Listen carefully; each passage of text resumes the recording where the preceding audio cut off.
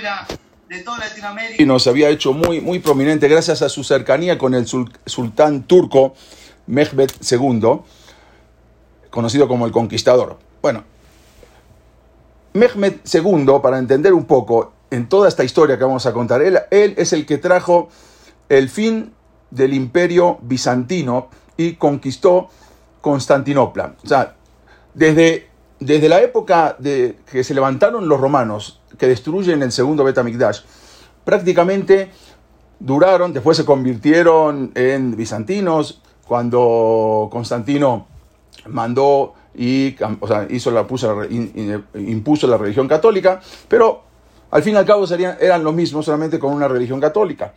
Y así exactamente muchísimos años duran, hasta que luego en 1453 vamos a ver que viene la toma de Constantinopla.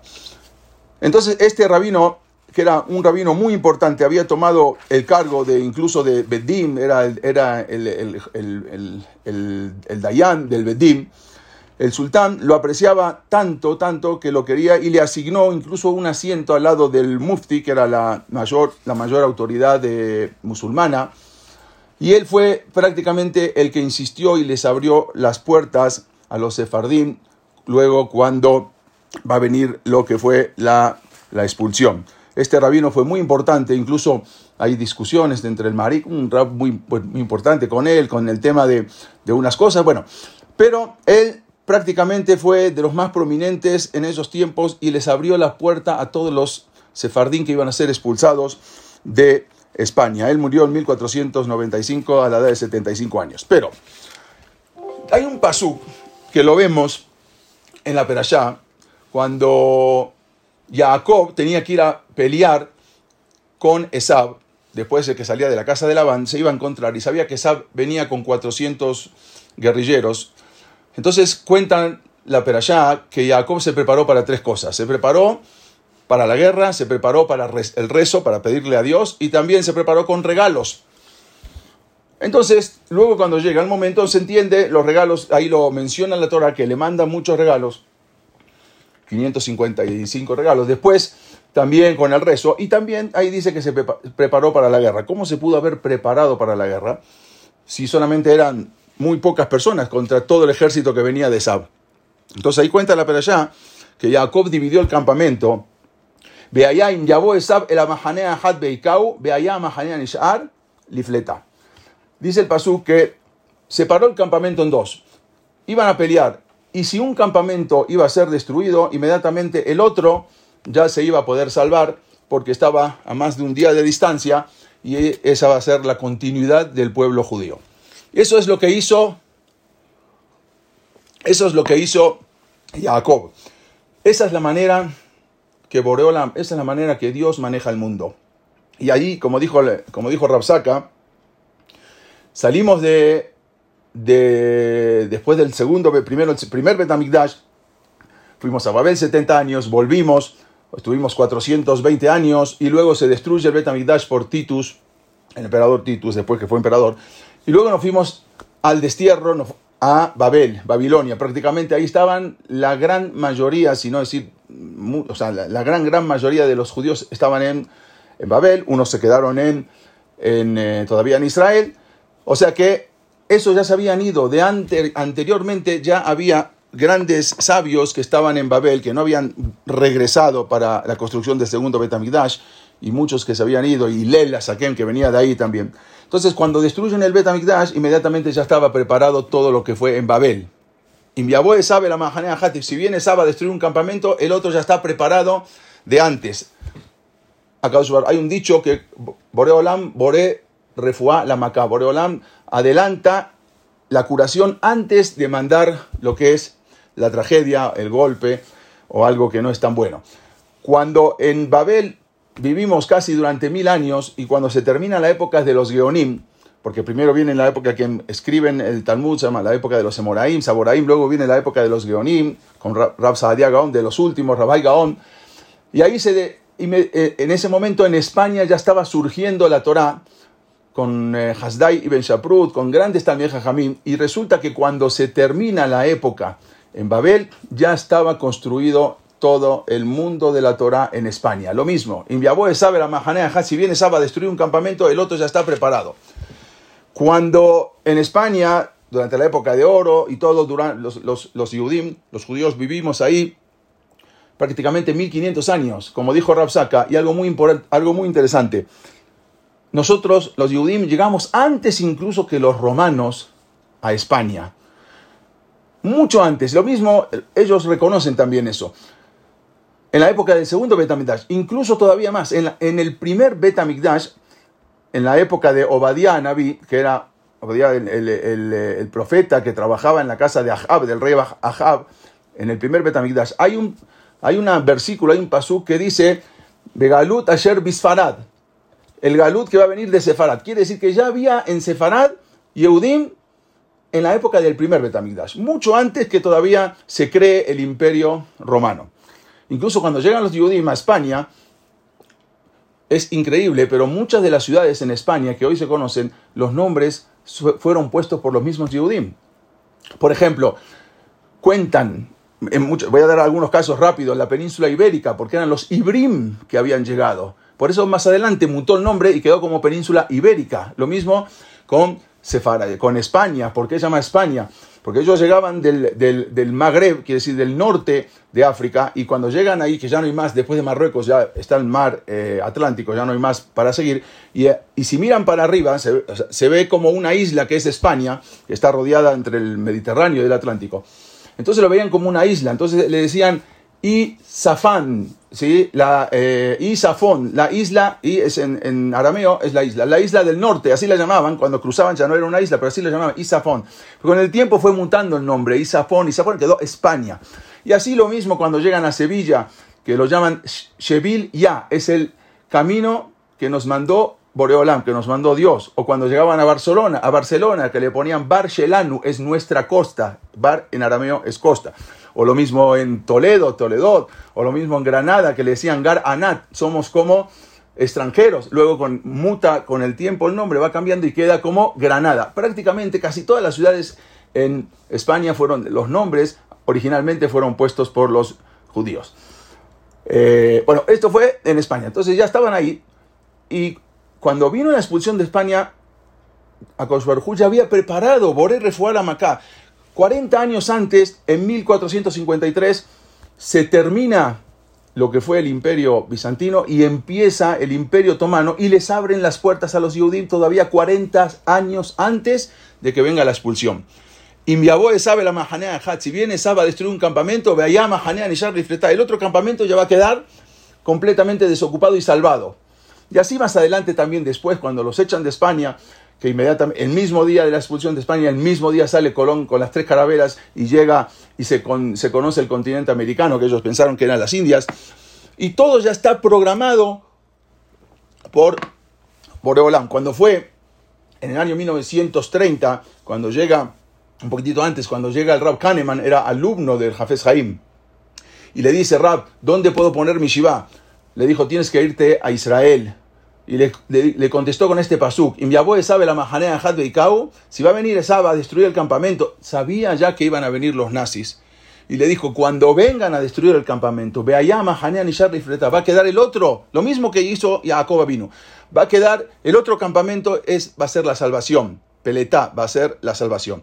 Cuando le pregunta al Rab Kahneman, al Hafez Haim, y le dice, ¿y dónde es ese lugar? Le dijo, hay 2 lugares, en América y en Israel. Esos son los 2 lugares que van a quedar, ve allá a Mahanea Nishar y Fleta, el campamento va a quedar salvado. En ese momento Rab Kahneman viaja a Israel, construye una yeshiva inmensa para miles de alumnos cuando nada más tenía 8, y justamente en la puerta de la yeshiva de Ponovich dice, Ubear Sion y Epeletá. En Ar Sion va a ser la salvación, por lo que le había dicho el Hafez Haim. Vemos que Akadosh Baruj Hu siempre Boré refuá la Macá. Y eso fue lo que pasó acá. 30 años antes de la expulsión de España, exactamente fue un 29 de mayo de 1453, cae Constantinopla. Después de muchísimos años que era dominada por los bizantinos, por los romanos, Constantinopla cae, que pertenecía a los cristianos, desde hacía varios siglos, desde el emperador romano Constantino, y ahí es tomada por el sultán Mehmed II, el conquistador, como dijimos antes, que toma lo que es Constantinopla, y provoca la caída y el final del milenario imperio romano. Ese imperio romano que habían destruido el segundo Bet HaMikdash se termina con la toma de Constantinopla el 29 de mayo de 1453, 40 años antes de la expulsión. Los sultanes, Mehmed II, Bayezid, Selim, Solimán, ellos otorgaron todas las libertades a los Yehudim, a los judíos, para que se viniesen a instalar a Turquía. El sultán, vamos a ver más adelante, había el sultán Bayezid II, él había expresado algo muy conocido, le decían Suleimán el Magnífico.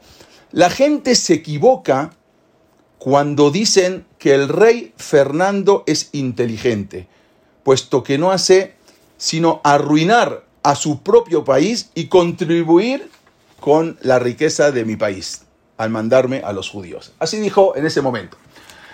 Como dijimos, el 30 de julio de 1492 entró en vigor el decreto de expulsión de los judíos de España, que había sido promulgado por los reyes católicos Fernando e Isabel, que es acá vemos el decreto de expulsión, que ellos habían promulgado, que lo habían dictaminado desde el 31 de marzo, pero les dieron 3 meses, después un mes más, y al fin y al cabo el 30 de julio tenían que abandonar, después otros 3 días más. Bueno, ocurrió algo impresionante. Al enterarse el sultán de la decisión de los monarcas españoles, el sultán Bayezid II, cuando se entera que están siendo expulsados los judíos, o sea, antes todavía incluso de que se acabe el tiempo, entonces el sultán manda a su almirante, que se llamaba Kemal Reis, lo manda para evacuar a los sefardim y traerlos y asentarlos de una forma segura en tierras del Imperio Otomano. Algo impresionante. Esto fue lo que fue la migración de los judíos de España, hacia dónde se fueron. Y vamos a ver que muchísimos también se fueron hacia Portugal y muchos también hacia el Imperio Otomano. Lo que hace él es el sultán manda al almirante Kemal Reis, ¿a qué? A que vayan a recoger, a que vayan a buscar a la gente, a los sefaradim.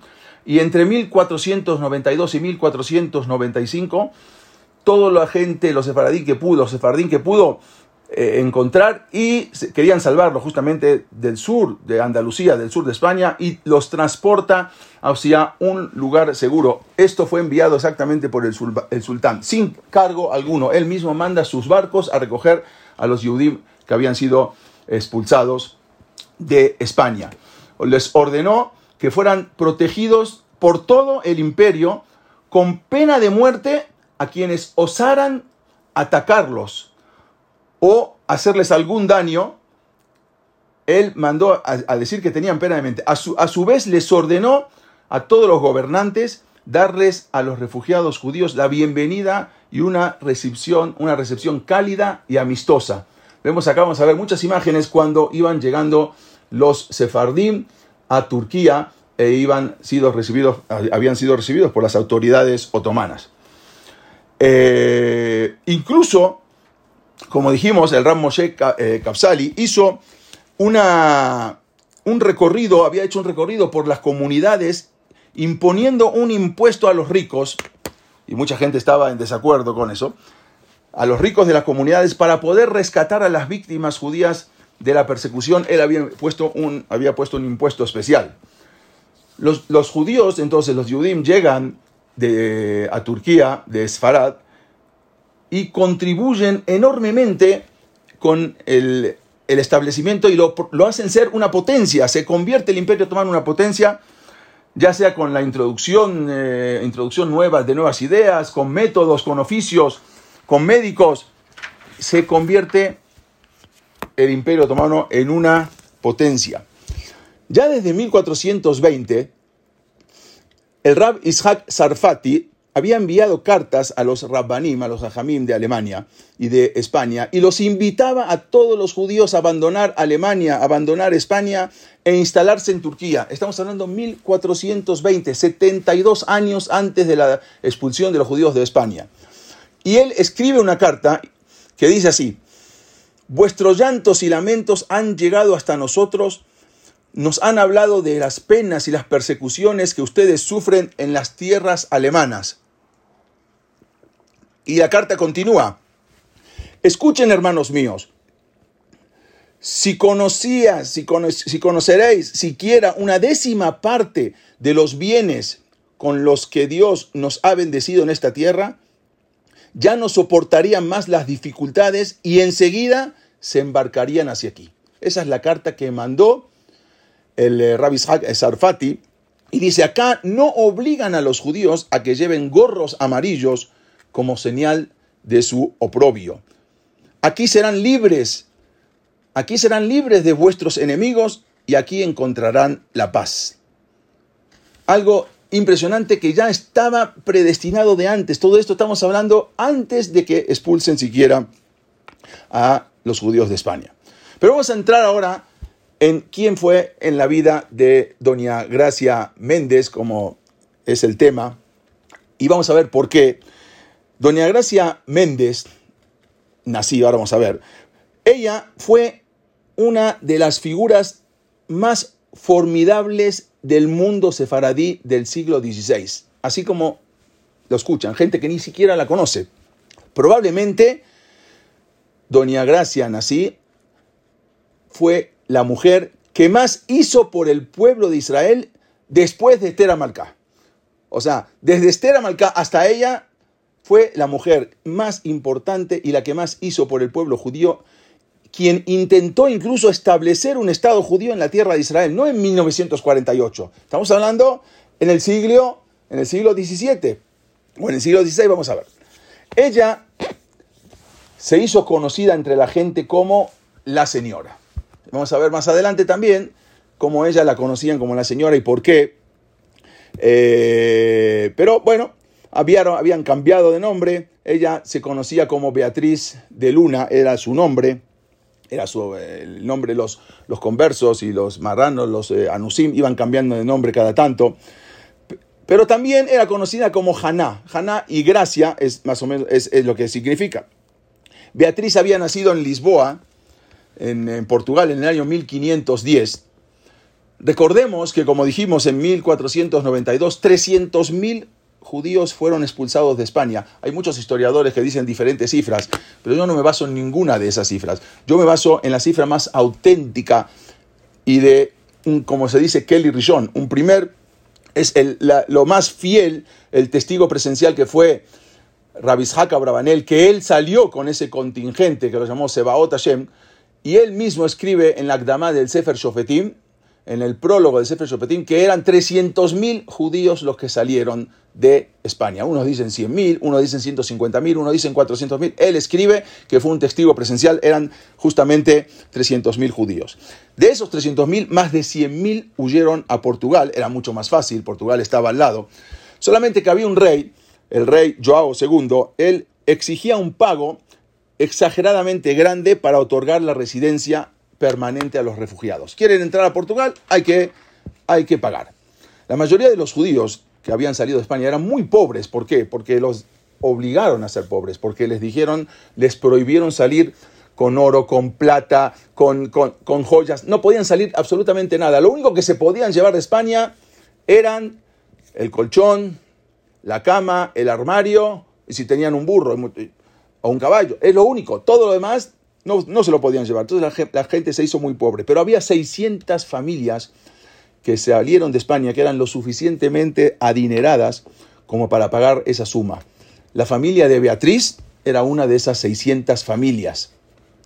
La historia de la integración de los judíos de Portugal en esta época es muy larga, pero digamos brevemente que hubo un acuerdo entre el rey, el sobrino del que era después fue el rey Manuel de Portugal, porque cuando Manuel se casa con la hija de Isabel la Católica, en el contrato decía que así como España en 1492 expulsó a los judíos, también Portugal. Y él no quería expulsar a los judíos, pero se lo impusieron en la Ketubá, como se dice. Entonces tuvo que expulsar a los judíos. Esta era la hija de la reina que se casó con el rey Manuel. Entonces, el rey Manuel de Portugal no les interesaba que los judíos se vayan, porque sabían que en ese momento también Portugal se hizo una potencia marítima.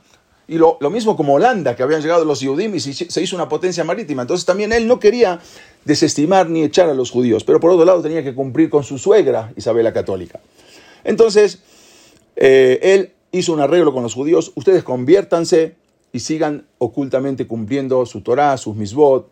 A mí no me interesa, yo no voy a poner inquisición y no voy a permitir que se instale la inquisición. Ustedes nada más a los ojos de la gente háganse ver como cristianos. A esto los judíos le llamaban en castellano, en español, conversos, o también despectivamente le decían marranos, o en hebreo los anusim. Anusim eran convertidos contra su voluntad. Marranos también significa mar anus. Mar es amargo, anus anusim. Mar anus es marranos amargos, anusim, porque al final no estaban ni con los judíos y ni con los cristianos, porque en ningún lado los aceptaban. La Inquisición estaba a cargo de verificar normalmente que los conversos no practiquen lo que es otra religión. Pero al no haber Inquisición en Portugal, entonces los judíos podían tener en ese momento una doble vida. Ocultamente cumplir con la Torá y abiertamente tendrían que ser y vivir como cristianos. Como era habitual en esos días, en esas circunstancias, a los 12 años los padres de Beatriz Méndez le contaron a su hija que era judía. No antes, porque tenían miedo que vayan y que hablen. Entonces, recién a los 12 años le contaban. Ella luego se casa a los 18 años en 1528. Beatriz Méndez se casa. Su marido era Beatriz de Luna. Su marido se llamaba Francisco Méndez, por eso luego se llamó Beatriz Méndez. Méndez, en verdad, ese apellido era un apellido no judío que habían adoptado en esas circunstancias la familia, pero verdaderamente su esposo no era Francisco Méndez, sino su apellido era Benveniste. Solamente que cambió y tenían que cambiar el apellido, por lo tanto se puso Méndez, pero el apellido verdaderamente era Benveniste, que venían de grandes rabinos, de grandes estudiosos de la Torá.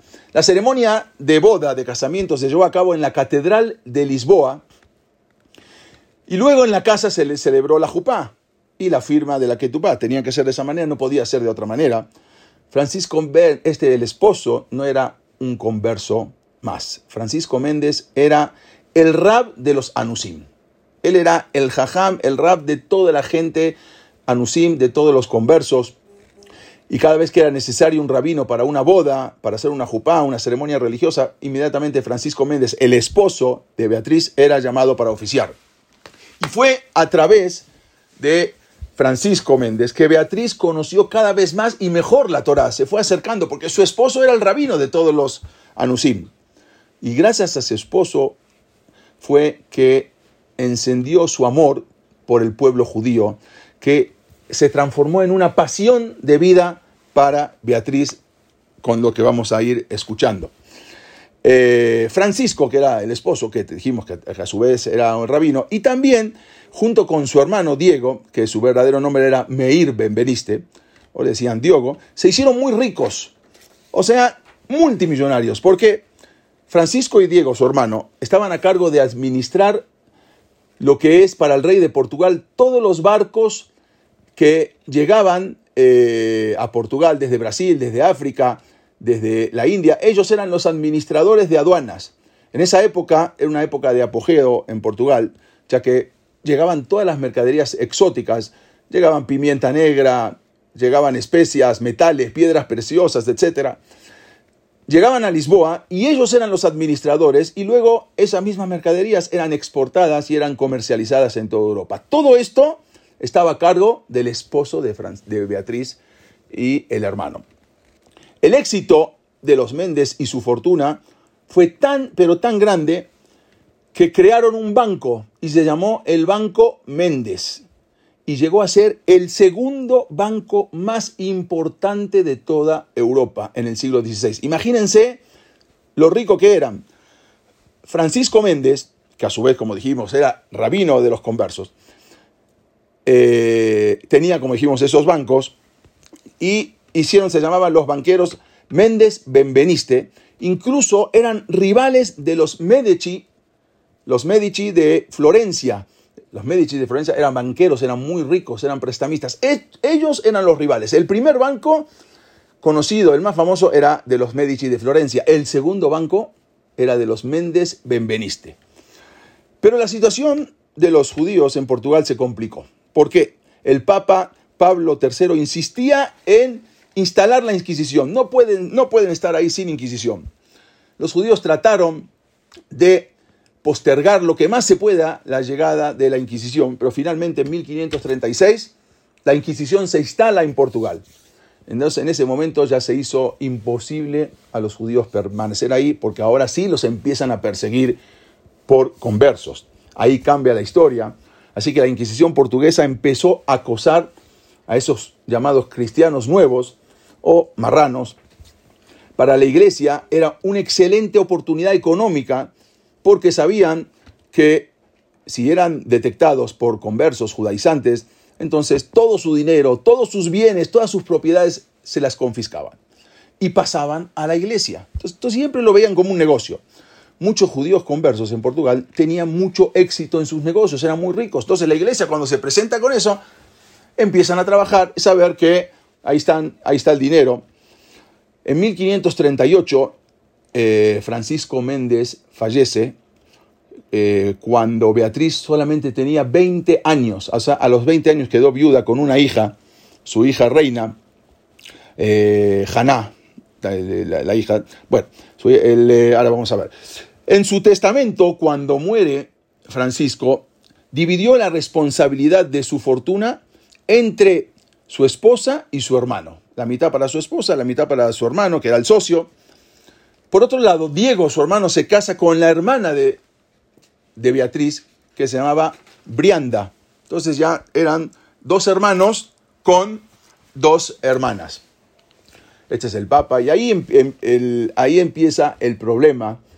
Doña Beatriz Méndez, que había enviudado, incluso había heredado el banco de su marido, huyó con su hija a Amberes. Amberes era lo que era Flandes, hoy en día Antwerp o Amberes, y huye con su pequeña hija, Doña Beatriz, escapándose de lo que es Portugal. Incluso ahí estaba radicado su cuñado.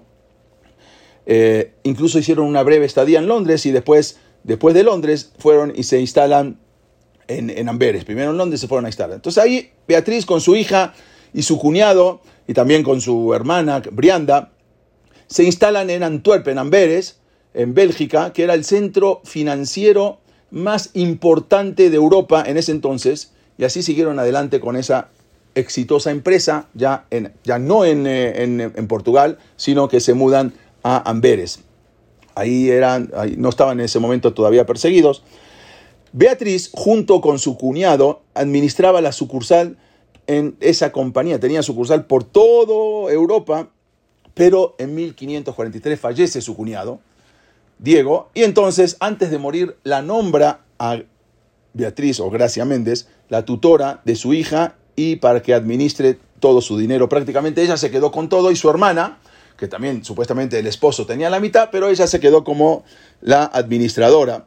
Entonces, cuando se muere su cuñado, Beatriz Méndez, ella llama a su sobrino, que se llamaba Joao Míguez, y lo trae para que vayan, se puedan ir de ahí y guardar, tener cuidado con su fortuna, porque ya la estaban siguiendo en ese momento. Y ahí comienza a transformarse Beatriz Méndez en una figura gigantesca para el pueblo judío. El problema es que ahora empiezan la división entre las 2 hermanas. Las 2 hermanas, la hermana Brianda, quiere quedarse también con su capital y quiere la mitad de su capital, y ahí empiezan las dificultades entre las 2 hermanas. Lo increíble es que como ella empieza a administrar el dinero y tenía toda una ruta comercial, este es su sobrino, João Míguez, ella tiene toda una ruta comercial que empieza a utilizar de la Casa Méndez para sacar a los judíos de Portugal de la Inquisición. Había miles de familias que estaban escapando en barcos comerciales. Ella mandaba los barcos de la Casa Méndez y entonces que podían viajar seguros, libres, sin problema, desde Lisboa, Amberes, y así iban por el puerto de Ancona en Italia, Turquía, y a todos los iba llevando en lugar de transportar comida o transportar mercancías, transportaba Yehudim que los sacaba, los liberaba de Portugal y de España. Y así iba por Génova, en Roma, Ancona, Ferrara, Florencia, Livorno, en Pisa, todo eso tenía representaciones y ahí ella se encargaba de salvar a los faradim, ahí y llevarlos hacia el Imperio Otomano, un lugar donde estén más seguros. Los Yehudim que llegaban al Imperio Otomano inmediatamente llenaban el vacío médico que había en el Imperio Otomano. Prácticamente no existía cortesano que no tenía un médico judío. Todos en lo que era el Imperio Otomano, en Turquía, estaba lleno de médicos judíos que venían de España y de Portugal. Y como si esto fuera poco, Beatriz se ocupó de todos los bienes y propiedades de los judíos, porque los judíos que se tenían que ir de Portugal tenían que vender los bienes a cualquier precio. Ella se los compraba con su dinero, su compañía compraba los bienes, y los refugiados judíos recibían el dinero del Banco Méndez una vez que arribaban a Turquía. O sea, ella misma se encargaba, le compraba su propiedad para que el gentil no se la compre por cualquier cantidad irrisoria. Entonces ella misma compraba su casa y luego la negociaba y le daba su dinero en Turquía. Pero aparecieron otras amenazas. Apareció una amenaza en la que un sobrino del emperador Carlos V pretendía a la hija de Beatriz. Entonces ya se dio cuenta que iba a ser problema. Pero no es que pretendía a la hija, pretendía el dinero de la hija, la herencia que iba a recibir. Y por lo tanto, ella se tuvo que escapar, partió, se fue de Amberes con su hija y con su hermana Brianda y con su sobrina, porque también Brianda, su hermana, tenía una hija, y supuestamente se fueron a descansar, a tomar un poco de vapor, a tomar un poco de un spa, las aguas termales de Aix-la-Chapelle, y se escapan. Cuando el emperador Carlos V se entera que se escaparon, se enfureció tanto, las acusa de herejía y les ordena embargar todas las deudas que tenían, incluso le debían a ella dinero, y sus propiedades en Amberes. Pero su sobrino después, João Míguez, negoció un poco para que le puedan devolver. ¿Y dónde se escapan entonces? Se escaparon de los Países Bajos, se fueron del imperio de Carlos V, y ahora se instalan en Venecia. Esto es nada más para que vean el mapa de todo el recorrido. A veces nosotros mismos hoy en día para ir de un lugar a otro nos cuesta, aunque hay avión y todo. Imagínense todo el recorrido. Sale de Portugal a Londres, de Londres a Amberes, de Amberes pasó por Lyon, de ahí se fue a Ferrara. Vamos a ver, todo este es el camino que tuvieron que tuvieron que pasar para poder llegar a lo que es en Turquía. Entonces, llegan ahora a Venecia y ahí alquilan una mansión, una lujosa mansión, escapándose de Carlos V, en el corazón de la ciudad. Justamente en el Gran Canal de Venecia, Beatriz, alquila una mansión y ahí fueron muy bien recibidas por los dux de Venecia, ya que, obvio, sabían que tenían una compañía comercial, beneficiaba inmensamente a esta ciudad. Venecia ofrecía a los Yehudim, a los conversos, garantías para que pudieran ahí dirigir sus negocios sin ser molestados por la iglesia. Desgraciadamente, allí empiezan los contrastes entre Beatriz y su hermana Brianda a propósito de la gestión de familiar, y ahí empiezan los problemas, porque su hermana Brianda a toda manera, a toda costa quería quitarle la fortuna a Beatriz. En Venecia, Brianda la denuncia a la Inquisición, a su hermana. Algo impresionante, la denuncia a las autoridades venecianas de ser judaizante, es decir, de practicar secretamente el judaísmo y de querer llevarse la fortuna al Imperio Otomano. Entonces ahí empieza la disputa. Ella entrega unos papeles, la delata a su hermana y va y le entrega unos papeles a la Inquisición, y ahí es donde la mandan a detener Por esta acusación a Doña Gracia la meten a la cárcel y al final no solamente la meten a la cárcel, sino expulsan de Venecia a todos los anusim. No a los judíos abiertamente, a los anusim, a los marranos, a los conversos. Por este hecho expulsaron a todos. El tribunal dictaminó entonces que Beatriz tenía que entregar la mitad de la fortuna a un tesorero público de Venecia hasta que su sobrina cumpla los 18 años. Recién ahí se la iban a entregar. Bueno, aunque Beatriz ya había prevenido todo eso y ella ya se había organizado con su sobrino, que decimos Joao Míguez, que era Yosef Nasi, entonces él ya habían mandado prácticamente la mayoría de su capital hacia Turquía porque todo esto se lo veían venir. Incluso el sobrino y yerno, era sobrino y yerno a su vez, porque se había casado con su hija después, viajó a Estambul y le pidió al médico del sultán, se llamaba Moshe Amon, era el médico del sultán, para que intercediera ante las autoridades de Venecia. Y Yosef también había pedido en una isla en el Mediterráneo donde puede recoger a los refugiados, pero al final no se lo consideró. Bueno, desde Estambul empezaron el embajador en Venecia para poder liberar a Beatriz y al final la pueden liberar. Les costó, tuvo que pagar una cantidad hasta que su sobrina creció y se fue de Venecia a un lugar mucho más, era una república Venecia, no era Italia, Venecia que pertenece a Italia, y se fue a otro lugar más libre. Ese lugar se llamaba Ferrara y ella se instala ahí en Ferrara. El duque, se llamaba Hércules II, la recibe de brazos abiertos. Este duque, no sé si alguna vez escucharon la historia del Papa Borgia, Rodrigo Borgia. Bueno, una historia terrible. Él tenía su harén dentro del Vaticano. Bueno, pero tuvo una hija, se llamaba Lucrecia Borgia, era muy famosa. Era la mamá era esposa del duque y era la mamá de el Hércules II de Ferrara. Ellos recibieron, esta es Lucrecia Borgia, la famosa que después se va hacia, quería mucho a los judíos. Estaban ansiosos porque llegue con toda su fortuna y se instala entonces en Ferrara Doña Gracia Mendes. Su hermana se quedó se habían peleado, en Venecia. En Ferrara vivieron abiertamente su judaísmo. Y por primera vez, entonces ahora empiezan, digamos, a cumplir la Torá, la Misbot, abiertamente. Se queda en Ferrara durante unos años. Y es ahí donde Beatriz se hizo conocida como Gracia Nasi, que era el verdadero apellido de ella, Gracia Nasi. Benveniste era el esposo. Y ahí es donde ella se conoce como Gracia Nasi. Mientras Brianda, también su hermana, cambia, después llega a Ferrara, al final hacen shalom entre ellas, hacen la paz y cambia el nombre y se pone el nombre de Malca. Bueno, entonces ella incluso obtuvo una dispensa de parte del gobierno y se convierte en la primer mujer en Ferrara con el poder de gestionar plena autonomía del negocio. O sea, una mujer no podía trabajar, a ella sí le dieron la oportunidad.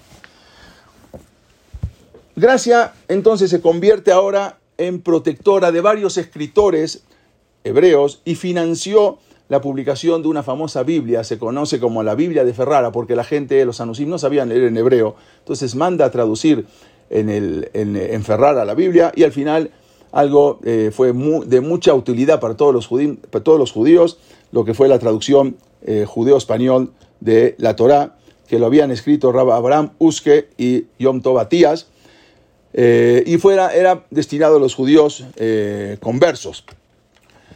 Mientras Gracia vivía en Ferrara, fue transfiriendo todas sus actividades económicas a la capital otomana, que era donde ella pensaba ir a vivir, y eso le permitió desempeñar cargos, incluso como prestamista del imperio. Por otro lado, su sobrino y yerno, Yosef Nasi, iba ganando posesiones en la corte otomana. Cuando los hijos del sultán, cuando el sultán muere, Bayezid II, entonces se empezaban a pelear entre los hijos quién iba a sucederlo, y al final Yosef Nasi estaba del lado de un hijo llamado Selim, que al final él sube como nuevo sultán, lo que hace que nombra a Yosef Nasi como guardia y ministro de defensa, también lo nombra como el señor de Tiberias, que pertenecía al Imperio Otomano, para que puedan habitar ahí. Esto justamente es la Biblia de Ferrara, la famosa Biblia, y acá vemos a don Yosef Nasi, anteriormente Joao Míguez. En el año 1552, Gracia Mendes Nasi llega a Constantinopla, a la ciudad del Imperio Otomano, hoy se conoce como Estambul, mientras que su hija Brianda, su hermana Brianda se había quedado, y ellos llegan acompañada por un séquito de más de 200 personas, imagínense 200 guardaespaldas y 40 custodios. Era algo impresionante como llegó en Constantinopla, hoy Estambul. La recibieron con unos honores que se le hace solamente a una reina. Ella ya había logrado transferir una gran parte de su fortuna a la capital otomana y ella se instala, no donde vivían los judíos, sino que se instala en el barrio moderno en ese momento, europeo, Galata, se llama el barrio de la Galata, seguramente ustedes lo conocen. Ahí en Turquía los Yehudim vivían muy bien porque estaba bajo los auspicios del sultán Suleimán el Magnífico. Entonces los Yehudim vivían muy muy bien. Él era muy inteligente, era un gran legislador, se destacaba mucho por su inteligencia. Y anteriormente habían ordenado que tienen que tratar bien a los judíos, de manera que lo tienen que recibir generosamente a los refugiados sefardín que venían. Bueno, esta misma política fue utilizada también por este sultán, y a él se le atribuye la frase que empezamos a decir cuando él llega a Estambul, y no se instala justamente en este barrio, sino en un barrio mucho más interesante. Él es el sultán Suleimán el Magnífico, y este es lo famoso que dijo: a este rey, Fernando de Aragón, le llaman un rey inteligente, mientras que ese rey empobrece a sus estados expulsando a los judíos. Aquí son bien recibidos para enriquecer el imperio, y los judíos, los grandes talmidei jajamim, los grandes sabios, se mudan y se van hacia Turquía. Y ahí empieza a crecer algo de una manera impresionante. Pero algo que muy poca gente sabe, que este mismo sultán fue muy famoso por fomentar una serie de desarrollos arquitectónicos monumentales en su imperio. Intentó transformar Estambul en el centro de la civilización islámica, con una serie de proyectos que incluían puentes, mezquitas, palacios. Él quería transformar todo lo que era Estambul. Y algo muy interesante, cuando el sultán Suleimán llega a Jerusalén, esto está escrito lo escribe el Rab Moshe Hagiz en el libro El más son los viajes que tenía este sultán.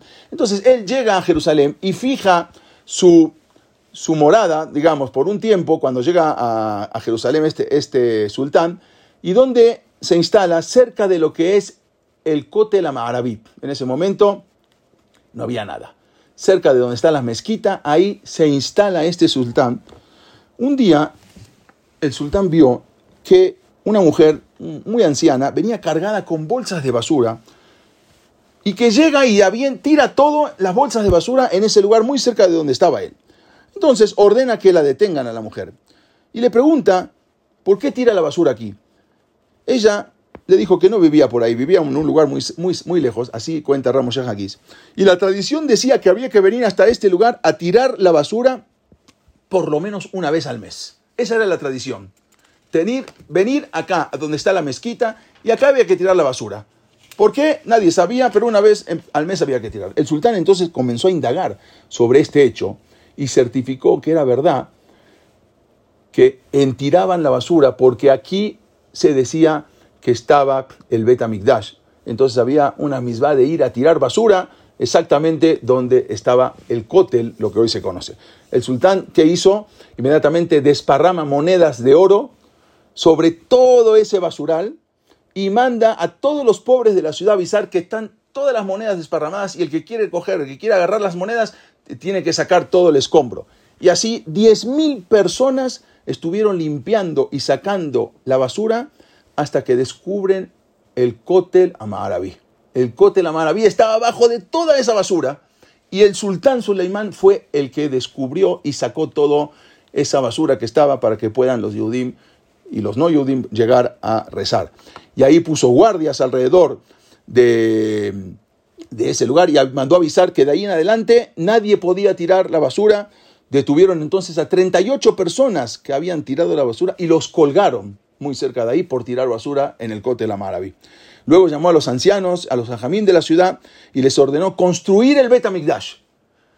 Todos los gastos correrían por mi cuenta. Así le dijo el sultán Suleimán y así lo trae en el libro Mas'ed, el libro de Ramos Hagiz, y él le manda decir a los hajamim que construyan el tercer Bet HaMikdash y no van a tener que pagar un centavo porque él, todo corre por cuenta de él. En ese momento los hajamim le dijeron que ellos no podían, ya que el tercer templo va a bajar del cielo y eso no podemos nosotros construirlo, baja del Shamayim. Él se conformó. No obstante, Suleimán manda a construir la famosa muralla que hoy se conoce como la muralla de Iraticá. Esta la manda a construir el sultán Suleimán de la ciudad vieja y también restauró la cúpula de la roca, la mezquita de Omar, también la restaura él.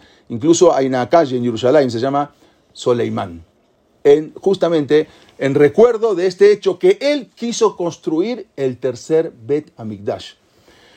También le permitió el sultán Suleimán a Yosef Nasi actuar contra Francia, porque Francia le había intentado no pagar un dinero muy grande que le debía 150.000 escudos a la familia Nasi. Él le permitió a don Yosef Nasi apoderarse de todos los barcos franceses que navegaban por aguas turcas y así para poder cobrar esa deuda. Pero bueno, doña Gracia Nasi se instala en una mansión muy lujosa sobre el Bósforo. Ahí tenía su casa impresionante. Todos los días en su casa tenía 80 personas comiendo en su mesa. Nada más calculen, diario 80 personas comiendo en su mesa. Doña Gracia Nasi, Doña Gracia Mendes Nasi, ella les decía y les incitaba a decir las verajot, y esto es el punto que quiero recalcar. Les incitaba a lavarse las manos para que puedan decir Amotzi, para que puedan decir Birkat Hamazon. Algo impresionante lo que ella hacía. Diario tenía 80 personas comiendo en su mesa. Eso era todo lo que le interesaba. Entre paréntesis, en el Birkat Hamazon decimos, es algo tan importante, a veces no ponemos atención, a veces lo decimos de memoria, y a veces lo decimos rápido, y a veces no nos queremos lavar las manos y preguntamos si, bueno, el pan que es amotzi o mesonot, porque a veces nos cuesta un poco lavarlo en las manos, entonces mejor vamos a buscar si hay mesonot. Una de las cosas, de las tantas cosas, el Birkat Hamazon es algo impresionante. En el Birkat Hamazon decimos, Benal tasrigenu, Adonai Elohenu lidem atenot basar badam velo lide al baatam. Benal tasrigenu, le pedimos a Dios que no necesitemos Hashem Elokeinu, que no necesitemos lidem atenot basar badam, que no necesitemos basar badam, que no necesitemos del ser humano, velo lide al baatam, y no de sus préstamos. Pero un poco está mal el texto, o no se entiende aparentemente. ¿Qué quiere decir lo lidem atenot basar badam? Que no necesitemos regalos basar badam del ser humano. Tendría que decir lo lidem atenot adam, o lo lidem atenot anashim, que no necesitemos regalos de las personas, o anashim de las personas. ¿Por qué dice lo lidem atenot basar badam? A veces lo leemos y no sabemos. Le pedimos a Dios, no solamente que no necesitemos de las personas, Benal tasrigenu, que nunca necesitemos, por favor, lo lidem atenot, Hashem Elokeinu, lidem atenot basar badam, que no necesitemos ni regalos, basar, trasplantes de órgano, badam, ni siquiera transfusiones de sangre, velo lide al batam, ni gratis. Eso es una de las cosas que decimos en Birkat Hamazon y no entendemos. Por eso dice lo lidem atenot basar badam y no dice lo lidem atenot adam. Que no necesitemos regalos basar badam, ni transfusiones, ni trasplantes de órganos, ni transfusiones de sangre, ni siquiera gratis. Así los ricos comían junto a los pobres, porque también imitaba a ricos, lo cual elevaba el prestigio de los pobres, porque los hacía sentir bien. Aparte, otras personas que tenían dinero y estaban viendo, trataban de imitar a Doña Gracia y comenzaron a recibir a los pobres en sus casas. O sea, lo que hizo ella, ahora todo el mundo empezaba a imitarlo. Y pobres no faltaban, porque cada vez llegaban más a Turquía de refugiados de países de Portugal, de España, de otros países, y podían ahí vivir abiertamente como judíos. Los judíos sefardín se instalaron mayormente en la ciudad de Salónica. Tesalónica era un puerto muy importante que llegó a ser después, en los años más adelante, una de las ciudades de mayor población judía prácticamente en lo que eran los sefardim. Doña Gracia se preocupó que no les faltaba nada a los sefardim que llegaban. No solamente comida, se ocupaba de su residencia, que todos tengan su casa. Además, de absorberlos en actividades. O sea, ella misma, hay una misbah de sedaká, pero hay varias categorías. Hay una misbah de sedaká de dar una sedaká. Hay una misbah de dar y que no sepa el pobre quién le da sedaká. Hay otra misbah más grande que no sepa nadie, pero hay la misbah más grande de sedaká no es dar sedaká, es dar un trabajo a la persona que viene a pedir y se avergüenza. Ella, además de absorberlos, les daba trabajo y justamente por eso fundó en Salónica una empresa textil para mandar a todos los que venían de Portugal y de España. Muchos de los habitantes de Salónica, donde el idioma predominante era el ladino, habían sido incluso liberados de mano de los piratas. Ella misma iba y negociaba con los piratas para que liberen a los judíos, y le costaba mucho dinero a veces. Ella se cuenta que en un momento tuvo que pagar una cantidad exorbitante de hasta 500 ducados de oro. Cada moneda era de 3.5 gramos de oro. Una cantidad impresionante para poder rescatar a los judíos que venían y los vendían como esclavos. Ella rescató a miles de judíos que los liberó del cautiverio. Estableció también una yeshivá y un Bet Knesset, una sinagoga en Estambul y también en muchos lugares. La llamaban la Academia Bet Knesset, la Señora o la Señora en Izmir, en Esmirna. Bet Knesset también se llamaba la Señora Giberet, le decían. También ella misma donó mucho de su dinero no solamente para construir, sino para mantener a los que estudiaban ahí.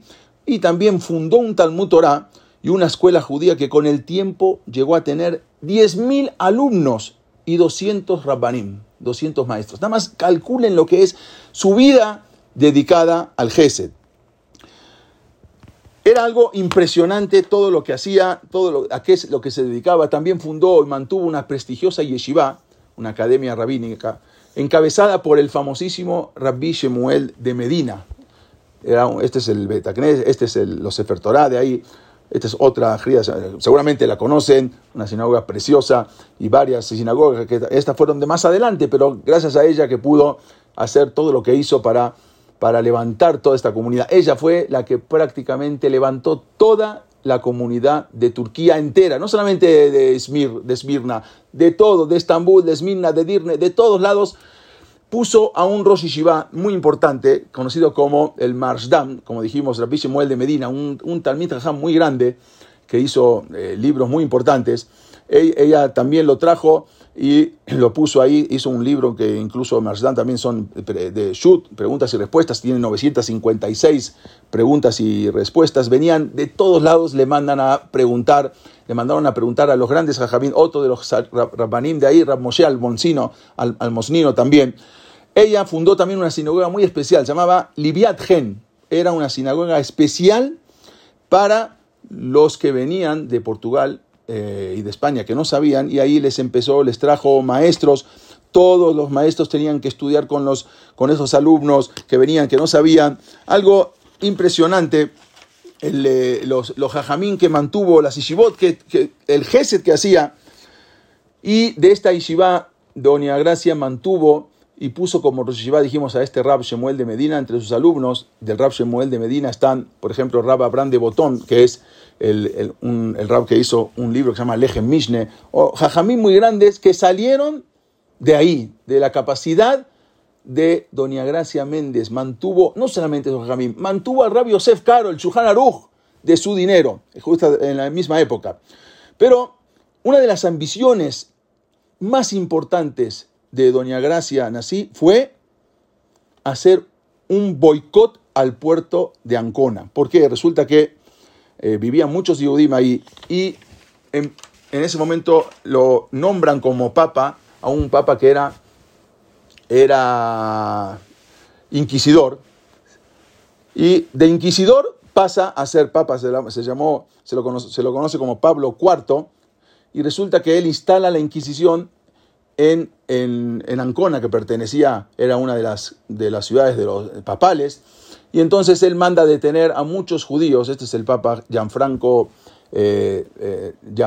Franco Carafa. Bueno, lo ponen ahí como papa y empieza a perseguirlo. Entonces los manda a detener y fueron condenados 24 judíos y llevados a la hoguera. La primera vez, nunca hubo Inquisición en Italia, fue la primera vez y la única que mandan a quemar a 24 Yehudim que eran, digamos, conversos, porque ocultamente cumplían la Torah. El sultán mandó a un enviado una carta exigiendo la liberación, ¿no?, incitado por Doña Gracia, de los arrestados, pero al final el Papa hace oídos sordos y los manda a quemar a los 24. De esos 24 había uno que trabajaba para Doña Gracia Mendes, que justamente él era su agente en Ancona, se llamaba Jacob Mozo.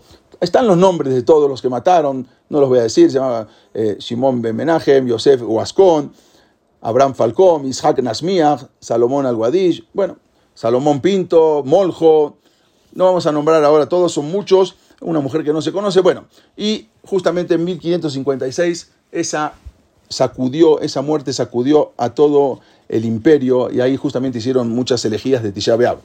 Entonces Doña Gracia se enojó y solicitó una audiencia con el sultán, y inmediatamente lo que hacen es hacer un boicot a todo el puerto de Ancona. Fue algo impresionante porque ella, una sola mujer, hizo un boicot al Papa, la primera mujer en la historia que se puede enfrentar a un Papa para hacerle un boicot, y así con un jerem que le hicieron al puerto de Ancona, y los judíos se tuvieron que ir a otro puerto. Incluso también se juntó con grandes jajamín para hacer un jerem, digamos, un anatema. Bueno, y al final después quedó en la nada porque los mismos judíos no lo cumplieron. Pero bueno, después de todo esto, algo impresionante, a ella se le da la oportunidad. Como dijimos, el Imperio Otomano también incluía las tierras de Israel. Entonces le dan la oportunidad de establecerse en Israel. Ella quería cumplir su sueño y llevar a todos sus hermanos judíos de España y Portugal y llevarlos a Israel. No era 1948, estamos hablando hace 400 años. Perdón si me extendí un poquito, nomás yo creo que unos 4 o 5 minutos ya acabamos. Bueno, como todos sabemos, ahí vivían Yehudim, vivían grandes jajamín, vivían en Sefat, el Rabbi Yosef Karo, vivía el Arizal, vivía Ramoshe Al-Shich, Kadosh, grandes jajamín, y en ese momento contaba en 1560 con 1000 familias. A ella le dieron la oportunidad de establecerse, le pidió al sultán poder establecerse ahí, tuvo una maravillosa idea, le ofreció al sultán reconstruir la ciudad de Tiberia, pues prácticamente estaba en ruinas, y producir ahí para pagar impuestos al tesoro real. Entonces el sultán le pareció bien y le dio la concesión de Tiberia a Doña Gracia Mendes. Obvio, los cristianos que vivían ahí no querían eso, pero bueno, en ese momento Doña Gracia podría ahora reconstruir la ciudad, desarrollarla comercialmente, pero tenía que garantizarle al sultán un ingreso. Aceptó Doña Gracia, y ahí fue un proyecto impresionante que le pareció bien al sultán, a donde podían ahora los refugiados sefaradim llegar a Eretz Israel. Ella fue la que puso las bases para 400 años después se instale Eretz Israel. Ella es la que puso las bases para lo que hoy tenemos en Eretz Israel. Después de tantos años de cautiverio, poder ahí darle la oportunidad a los judíos de vivir libres. Entonces Doña Gracia y su sobrino, como dijimos, don Yosef Nasi, y el Rab se llamaba Rab Yosef Ben Adret, comenzaron a revitalizar la ciudad. Y trajeron fábricas, pusieron fábricas de diferentes cosas, trajeron ovejas para tener lana, trajeron para tener hilos de seda, trajeron colmenas de abeja. Algo impresionante lo que empezaron a traer, quiere decir, gusanos, para tener la cría de gusano de seda. Entonces resulta que empezaron a darle trabajo a los judíos que vivían en Sefat, que no tenían trabajo. Y empiezan a crecer, algo impresionante, y ahí la gente, los Yehudim, empiezan a venir, empiezan a llegar a lo que es Tiberia. Ella también tenía la idea de irse a vivir a Tiberia, lo que pasa que al final no llegó, pero toda la muralla que conocemos hoy en día en Tiberia también la había mandado a poner ella con el sultán Suleimán. Si alguna vez estuvieron en Tiberia, toda una muralla que también la mandaron a poner exclusivamente cuando estaban ahí en Tiberia, en Sefat, los judíos empezaban a llegar. Mandó a traer barcos con gente yehudín de las ciudades europeas. Ayer hablamos de un famoso barco Éxodo. Bueno, ella mandó a traer barcos con anusim para trasladarlos gratuitamente a Tiberia. Al final empiezan a ubicar para que los Yehudim hagan aliyá en ese lugar. Fue algo impresionante. Ella funda un Beta Knesset, una sinagoga, un Beta Midrash para estudiar. Puso un rabino, Rabbi Elazar Ben Yochai, en la ciudad de Sfat. Y lo más importante, estaba construyendo su casa. Ella, Doña Gracia Mendes, en una hermosa mansión que sería definitivamente su residencia. Pero nunca, al final, no logró porque el sultán murió y ahí las cosas se pusieron más difícil. Y también don Yosef Nasi había fallecido y al final le quitaron esa propiedad que ella quería, pero Doña Gracia había comenzado a poner las bases de lo que fue la aliyot a llegar luego a Israel. Quizás porque se enfermó ella, o quizás porque pensaba si estaba en Estambul, en Constantinopla, quizás podía ejercer mayor influencia hacia los judíos, pero al final no llega a vivir en Israel, y en 1569 Doña Gracia Mendes Nasi, ahora llamada con su apellido original Nasi, deja este mundo a la edad de 60 años. 20.000 personas acudieron a su funeral.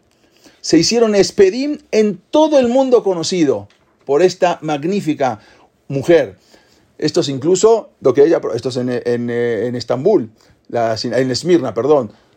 Todo lo que ella había hecho, todo lo que hizo, incluso en Tiberia hay un hotel, Doña Gracia se llama el hotel, que obvio que no lo fundó ella, pero bueno, hasta un museo hay con su ropa, que se puede ir a visitar. Bueno, ahora no sé si está abierto. Desde los días de la reina de Israel, Shelomit, o Shlumzion, la reina Alexandra, que fue la reina de los Hashmonaim, fue la única reina en Israel. Desde esos días no habían llorado tanto el pueblo judío por la muerte de una mujer como lo que lloraron ahora con Doña Gracia Nasi. Como habíamos comentado al principio, Doña Gracia Nasi fue probablemente la mujer que más hizo por todo el pueblo judío después de Esther Amalcá. Conocer la historia de esta mujer, esta Eshet Hail, no es importante, es muy, muy importante para Am Israel, sino también para aprender de todo lo que hizo esta virtuosa mujer y poner todo a nuestro esfuerzo del Gesed que hizo. Algo impresionante, hasta los ricos la imitaban, de usar todos sus medios y recursos para poder ayudar de la mejor manera al pueblo de Israel. Está escrito en la Gemara, que dice, que lo trae Rashi, que cuando en las Berajot nosotros decimos en la Midá, Eloquenu, Beloquea Botenu, Elohe Abraham, Elohe Isaac, Elohe Jacob. Decimos Dios de Abraham, Dios de Isaac y Dios de Jacob. Pero cuando termina esa verajá decimos Baruch atah Hashem, Magen Abraham. Bendito tú Hashem, el protector, el escudo de Abraham. ¿Por qué no decimos Magen Abraham, Isaac y Jacob? Si empezamos la verajá, esa bendición la empezamos con Eloquenu, Beloquea Botenu, Elohe Abraham, Dios de Abraham, Dios de Isaac, Dios de Jacob. Pero luego no decimos, luego decimos Baruch atah Hashem, Magen Abraham. ¿Por qué? ¿Por qué decimos? ¿Por qué termina solamente? Tenemos que haber terminado como empezamos. Baruch atah Hashem, Magen Abraham, Isaac y Jacob. Rashi lo explica.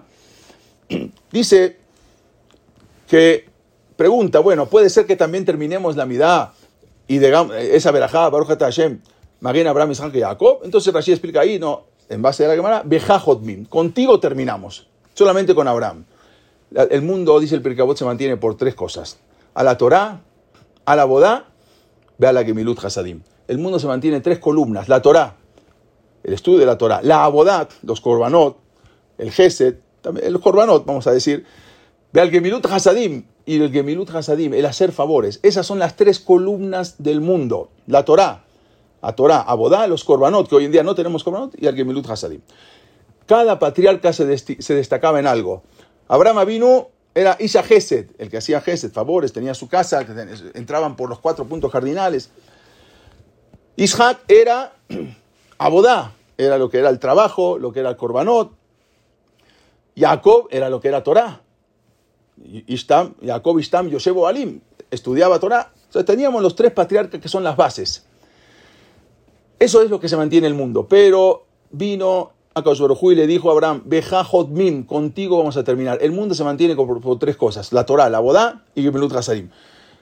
Abodá, los Korbanot ya no hay. Ya tenemos 2000 años que no hay. Eso es la Abodá. Ya no tenemos Abodá. Quedaba Torah y Gemilut Hasadim. La Torah de hoy en día no es la misma categoría, aunque hay cantidad, pero no calidad. La calidad, los grandes Jajamim, el Rambam, el Rashba, el Ramban, todos los grandes Jajamim que existían ya no están. Esa era una categoría muy alta. La Torah verdaderamente, como la teníamos, ya no están. Hoy lo único que queda es Gemilut Hasadim. Eso es la única columna que mantiene el mundo.